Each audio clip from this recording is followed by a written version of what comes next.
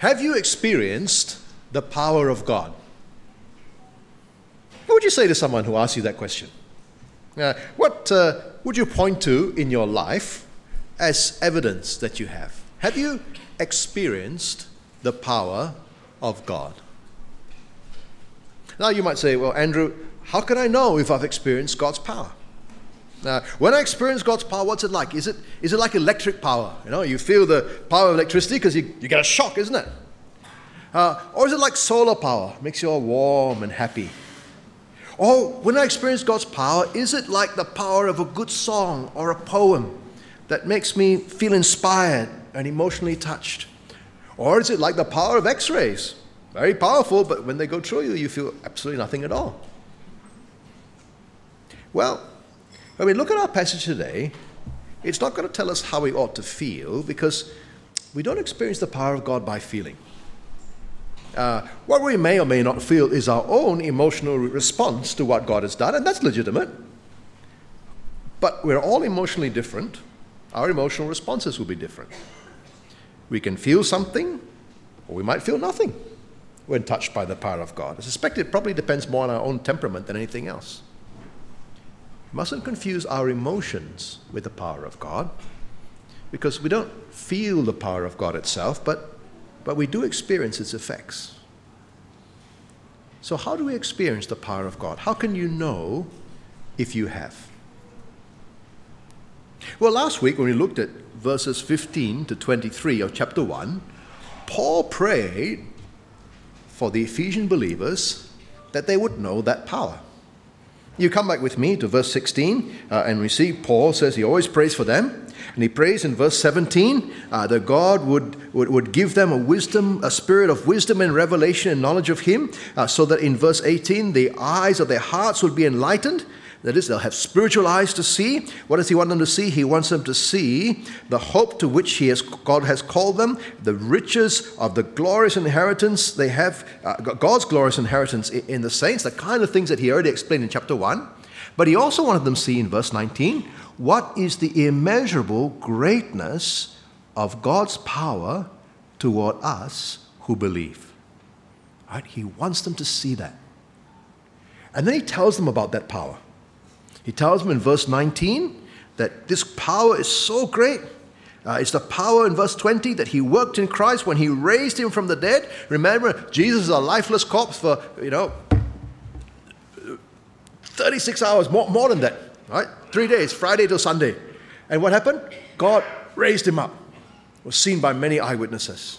That's power beyond anything we can imagine in the 21st century. But verse 20 says it's not all. Not only did God raise him from the dead, but he seated him at his right hand in the heavenly places, far above all rule and authority and power and dominion, and above every name that is named, not only in this age, but in the one to come. So Jesus is given the right to rule not only the physical universe, but the spiritual beings as well. So one day he's dead, and the next day he's the most authoritative and formidable and supreme being, not only in this world, but also in the unseen spiritual world, not only in now, but also forever. And it's God's power that moved him from one point to the other. And Paul had prayed in verse 18 and 19 that the Ephesian Christians would have the eyes of their hearts enlightened to know the greatness of that power, which he said in our passage last week, is at work toward us who believe. So Paul was convinced that this power was at work in his life and in the lives of those who trust in Jesus. And God wants us to know that as well. Not only does Paul pray for the Ephesian Christians that they would know that power, he now shows them, and the Spirit shows us, by telling us what that power has done. And so in our passage today, he tells us what we were like before and what we are like after God has exercised that power in our lives. You can see it on the chart in your handouts. You can follow it on the screen. On the left-hand side, we have the before. On the right-hand side, we have the after. In sin, in Christ. All right, Paul starts with the before. Have a look at verse 1 of chapter 2. And you were dead in your trespasses and sins. Remember, Jesus was physically dead, but we were spiritually dead. And that's just as hopeless, isn't it? Right? There we were on the left-hand side of the box, in the realm of sin, dead to God, without a genuine relationship with Him, and completely unable to do anything about it. But being dead in sin doesn't mean we weren't active. Or we were, but in the wrong way. Verse 2 says we were walking in sin, following the course of this world. Because you see, the world has an agenda, a plan, a way of working in the present age. In our society, it's all usually about the self or the family or some other group, and it looks different in different subcultures, but it's always a way of life that is apart from loving Jesus and glorifying God. And we were just following along like everyone else. And when we were following along with the world, we were actually, without realizing it probably, just following the one that the world was following. Now, verse 2 continues, in which you once walked, following the course of this world, following the prince of the power of the air, the spirit that is now at work in the sons of disobedience. So actually, all of us have followed the devil in his rebellion against God. We were led astray by him. That's part of the evil trickery and deceit. Because we never thought of ourselves as satanic. We've been probably very, very decent people. Well, that's a trickery. When we're in rebellion against God, we're doing exactly what he wanted, what Satan wanted. It was only natural for us to do that because actually that resonated with our own fallen nature. Because ever since Adam and Eve fell, we've been born outside. We've been on the left-hand side of the box. Our natural inclination is to sin. We do it automatically. You don't have to teach a kid to sin. If he's your child, he will sin just like you. And when we were in sin, we just followed those sinful impulses. And so verse 3, it says, we lived in the passions of our flesh, carrying out the desires of the body and the mind, right? We were sinful by nature, and therefore we had sinful desires, and so we just naturally sinned. But sin is inherently bad, and sin deserves its just punishment. And because of what we are, inherently sinful, and because we put our sinful nature into practice every day, we inherently deserve God's condemnation. And so, friends, we were, by nature, in and of ourselves, like everyone else, facing God's judgment. Or as the end of verse 3 puts it, we were by nature children of wrath, like the rest of mankind. Now, that's not a very pretty picture, is it? It may not be how we saw ourselves because we like to compare with other people. Right? The problem is other people also in the same mess. Right? It's okay to be the average student in your class, but if your class and your school is so poor that everyone is heading to fail the SPM exam, then the fact that you're an average student in your class actually should be no consolation. Right? You'll still fail the exam. And friends, humankind is rebelling against God. Humankind is following the ways of the devil. Humankind is heading for God's wrath on the coming day of judgment. And being normal is no consolation. That was a terrible state. And we were all in that state. And we could do nothing about it. Sick people, at least they can call the doctor. Sick people can take the medicine. Sick people can do their bit to help themselves get better. But dead people, they can't do anything at all. It would take a miracle to get them up again, and a miracle they can't even help with. And we were dead in sin. That was our situation. Now, my friends, look at the beginning of verse 4, because there you see two words that change everything. What are those words? But God. But God. Right? We could not save ourselves from this mess, but God did something about it. And why, verse 4? Because of the great love with which he loved us. You see, brothers and sisters, God loves us with a big, huge, overflowing love. not because of who we are, but because of who he is. And because of his love, he was, in verse 4 again, rich in mercy. He was plenteous, lavish in his mercy to us. He did not give us what we deserve, but instead saved us from it. And so it says in verse 5, even when we were dead in our trespasses, he made us alive together with Christ. Now that was a miracle. Paul is saying that the power that was at work to raise Christ from the dead and seat him at the right hand of God in heaven, that power was at work in us as well. Jesus was dead, and by his power, God made him alive. We were dead, and God, by his power, made us alive with Christ. The very power of God that was working in Jesus Christ to raise him from the dead was at work in us, for us, towards us who believe. And so now we have a relationship with God. Now we have a spiritual life that's not just a product of our imagination. We were dead, now we are alive together with Christ. That phrase translated, made us alive together with, actually just one word, but it means exactly what it's translated. It means you come alive together with someone. And friends, God made us alive, not by ourselves, but in union with Christ. Right? Because when we trust in Christ, God puts us spiritually in union with him. Right? In other places, we read in the Bible about our union with him in his death. Right? When we are united with Christ, his death is considered our death. The punishment he bore on the cross was for our sin. He bore it to completion. But here in this passage, we participate with Christ in his resurrection. God made us alive with Christ. That is, in him, we have this new life, this spiritual resurrection, if you like, now, as we wait for the physical resurrection at the end of the age. And that is why it says in the end of verse 5, by grace you have been saved. Right? Grace means unmerited favor. Right? God treating us in a way that we don't deserve, far, far better than we deserve. We deserve God's punishment, but instead God gave us forgiveness of sins and new life in Christ. But even that is not the end of the story.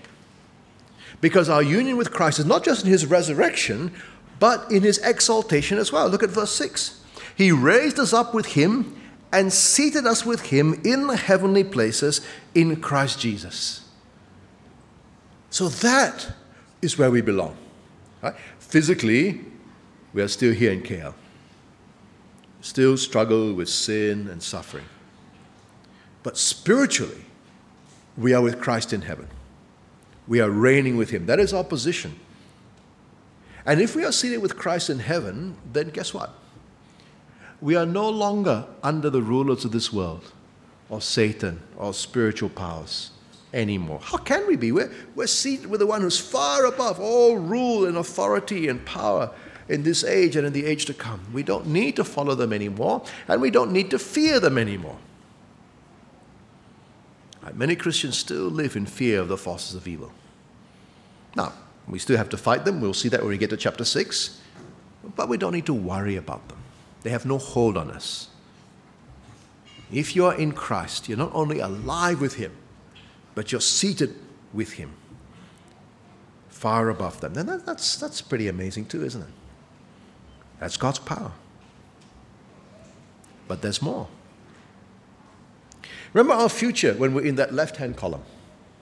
We're heading for God's wrath. But now we have a different future.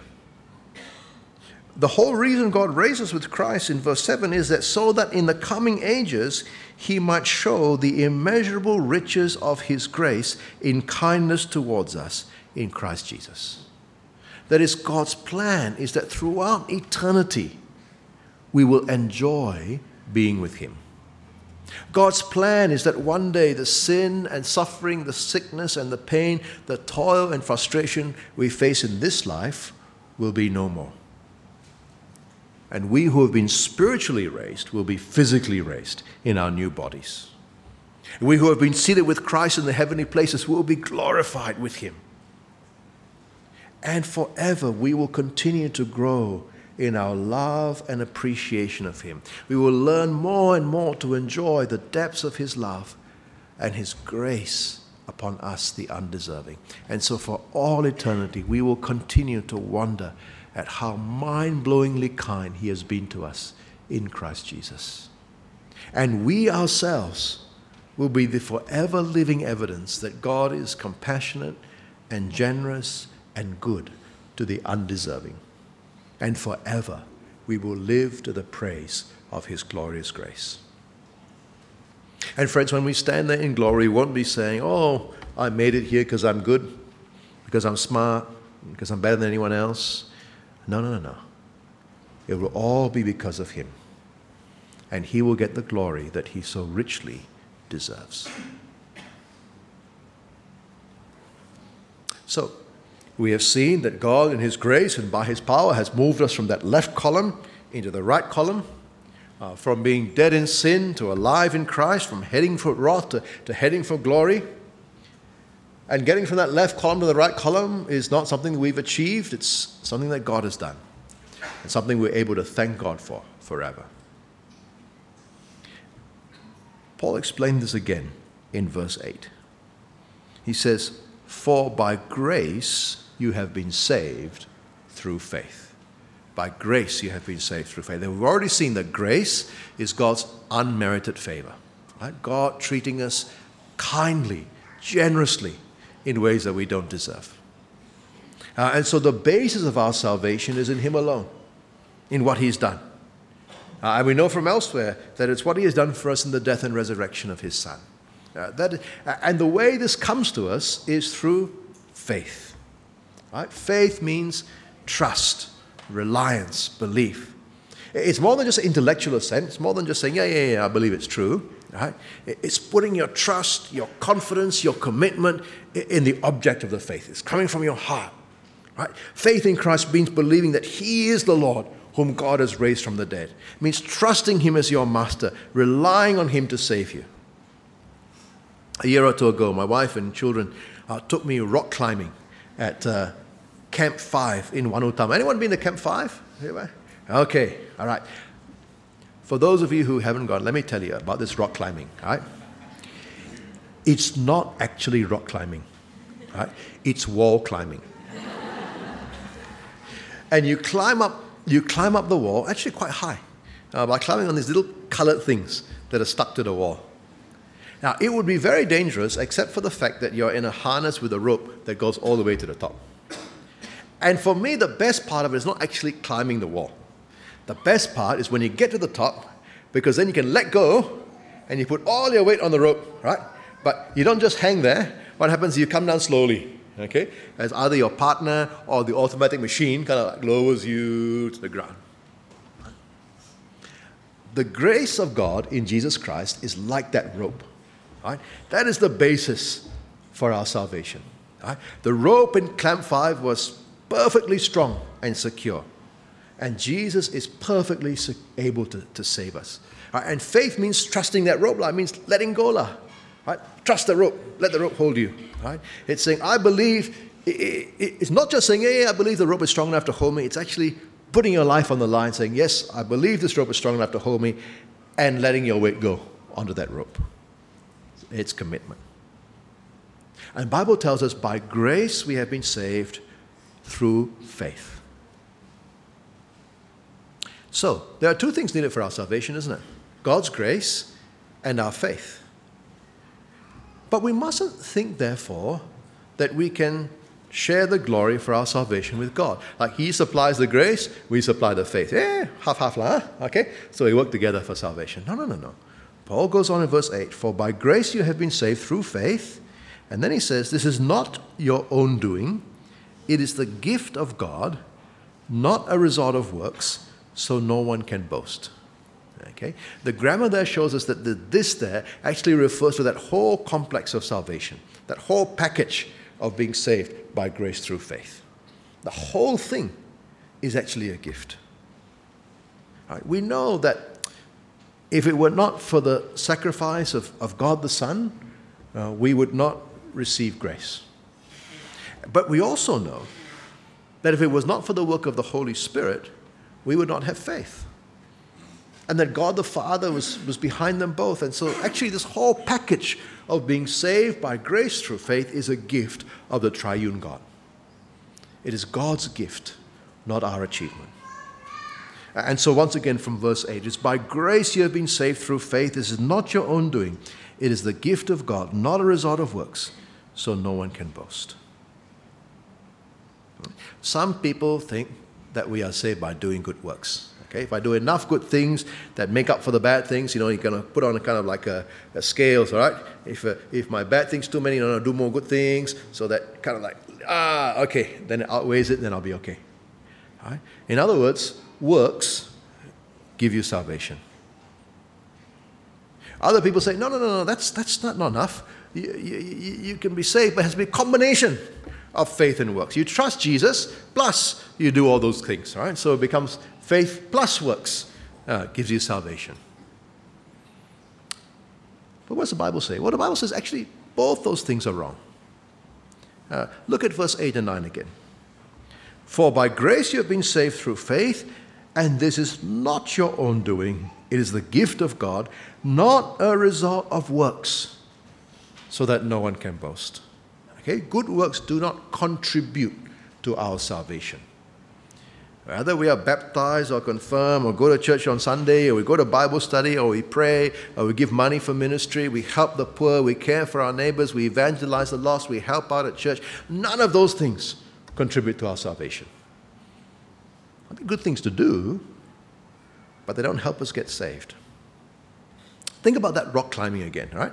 If I said, actually, instead of just using a rope provided, what I might do is, I'm going to tie a chain to the end of it, because chains are strong, right? You better be safer. So it's half rope, and then after that, second half is chain, right? And, my chain not perfect lah.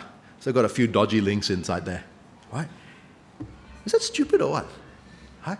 What will happen if I do that? I will fall, isn't it?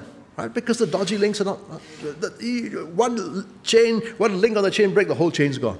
Right? And if I'm relying on the rope as well as the chain, then I'm going to come crashing down. Right? If I rely on my good works and faith and God's grace to give me salvation, then what's going to happen? My works are not going to be good enough. Right? And I will come crashing down. And that would be a foolish thing to do. Good works don't help us to get saved. But the reason for that's given in this passage is not just that. Right? There's another reason that's actually even more important than that. And that is, if good works helped you to get salvation, then it would spoil grace. We could boast about them. And that would take the glory away from God for our salvation. Look at verse 9 again. He says, there's a gift of God, not a result of works, so that no one may boast. So that no one may boast. Okay? It's God's work. It's God's glory. So where do the works come in? Well, surely the kind of things we spoke about just now, they're good things to do, and of course they are, and we should do them. The whole purpose of the change is that we should do God's works. Right? God saved us from sin. He made us alive in Christ. He set us over the principalities and powers, not so that we could go back and follow the world and the flesh and the devil again. Right? He saved us so that we could serve Him. He saved us so that we can do His will. He saved us for good works. Verse 10. For we are His workmanship, created in Christ Jesus for good works, which God prepared beforehand that we should walk in them. Right, so if you go away from this sermon saying good works are not important, then you haven't been listening to the sermon. Good works are very important. They are the purpose of your salvation, that you should glorify God by doing them. You are saved by grace through faith, but you are saved for good works. And God has a whole lot of good works that He wants you to do that He planned long, long ago. Right? And just as He predestined you for salvation, He predestined you for the good works that come from it. So please, get on with it. So, implications. Well, let me ask you again. Have you experienced the power of God? Remember, you don't experience the power of God by feeling something. You experience the power of God by faith. God's power is manifest when you simply put your trust in the Lord Jesus who died for you. And God raises you from death to life. And He not only changes the direction of your life, but transforms your eternal future. So if you're someone who hasn't experienced the power of God, then please put your faith in Jesus today. Rely on Him and Him alone for your salvation. And ask Him as your risen Master to enable you to do all those good things that He's planned for you.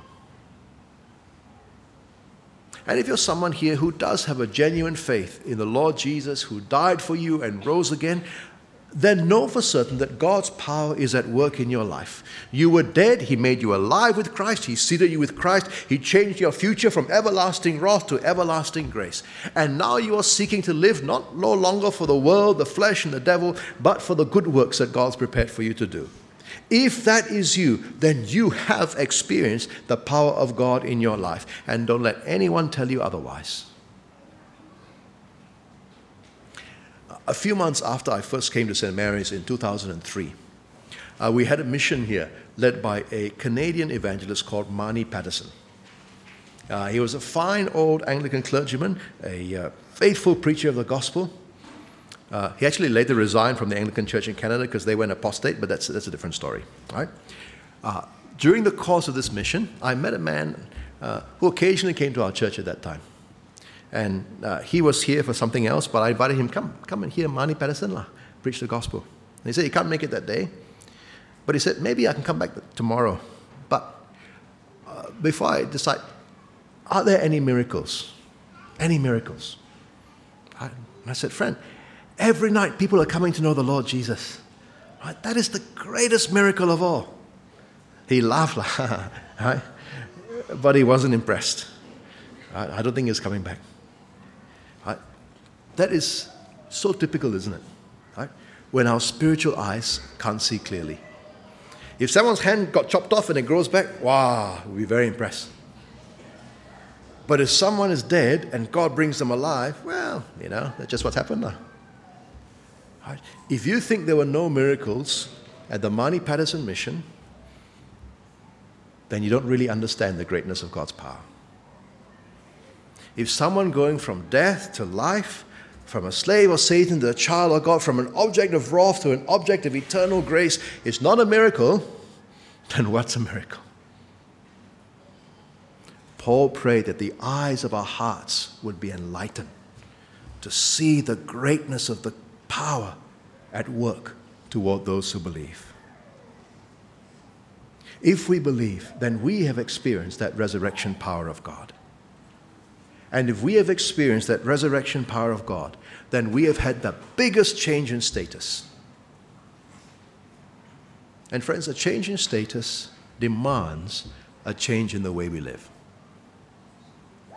If you're a Christian, you haven't been baptized, get baptized, right? That's a good work that God's prepared for you to do. Not going to contribute to your salvation, but that's God's plan for you. You better do it. If you're a Christian, you're not doing anything for those who are poor, well, do something. The least you can do is be generous with your money and give to reputable ministries who will do something for them. It's not going to contribute to your salvation, but it's God's plan for you. If you're a Christian and you're not involved with the local church, then get involved now. Make a commitment to be part of the gathering of God's people. Not just to turn up, but look for ways that you can serve your brothers and sisters. Not going to contribute to your salvation, but that's God's plan for you. They're all good works that God's prepared in advance for us to do. And we're going to see them actually in detail in the second half of the letter to the Ephesians when we get to that in a couple of weeks. We will love one another. We will learn humility and gentleness and patience. We will work hard to build the church by speaking the truth in love. We will purposely and consciously put on our new characters created by God for good works. We will get rid of lies and dishonesty and bitterness and anger. We won't slander others, but instead be kind to them. Just this week I had 2 different people share with me about changed speech in people who have come to Christ. One of them was from our church. He said before he became a Christian, he was one of those, he was constantly putting people down until all his friends are scared of him. Right? And now He's such a lovely, gentle man, and his old friends are like so surprised to see what's happened to you. Another one, a Malay taxi driver, was telling me about a former colleague of his in his previous job. And this guy had been really, really crude in his speech. And then they came for some reunion. And he was so surprised to see the way he talked was so different. And discovered not only became a Christian, but he became a pastor. And he's going, what's going on here? Right? Friends, when we live the new life, we will be careful with the way we speak. We will get rid of crude or dirty talk. We have nothing to do with sexual immorality or greed. We will avoid drunkenness and recklessness.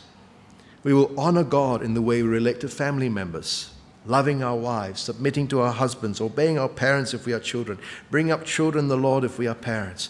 We will be faithful to our employers and kind to our employees. We will trust the gospel. We will proclaim it to others. We will pray for its spread. And we will pray for God's people, and especially those on the cutting edge of gospel proclamation. And all these things we'll see in Ephesians. And we will do these things because that's what we're created for. God saved us so that we can be His people and express it in the way we live. And if we are truly believers, then we will start walking. We will start living in this way. But just don't get the cart before the horse, right? Good works are the product of salvation, the evidence of salvation, the results of salvation. They don't help you get saved. We are saved by grace through faith for good works. And that is God's most powerful work in our lives. So, brothers and sisters, with spiritual eyes wide open, let us be thankful to God for His power towards us and live out our purpose to do the good works that He's planned for us. Let's pray.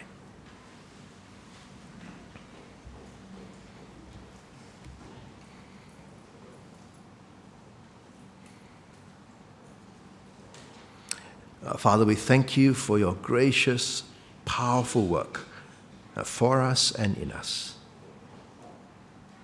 Thank You that You have raised us from spiritual death and made us alive in Christ.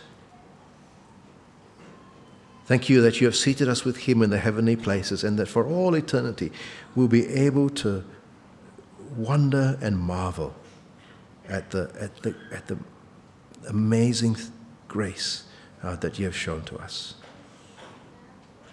Thank You that all that is a gift from You. And having given us new life, please, Father, help us to live this new life, serving You in our homes, in our workplace, in other relationships that we have, living for Jesus this week as we go about the various things that You've placed before us, that we might love You, love others, living out that new life that You've given us, doing those good works that You prepared for us in advance, that we should walk in them. We ask these things, Lord, in Jesus' name. Amen.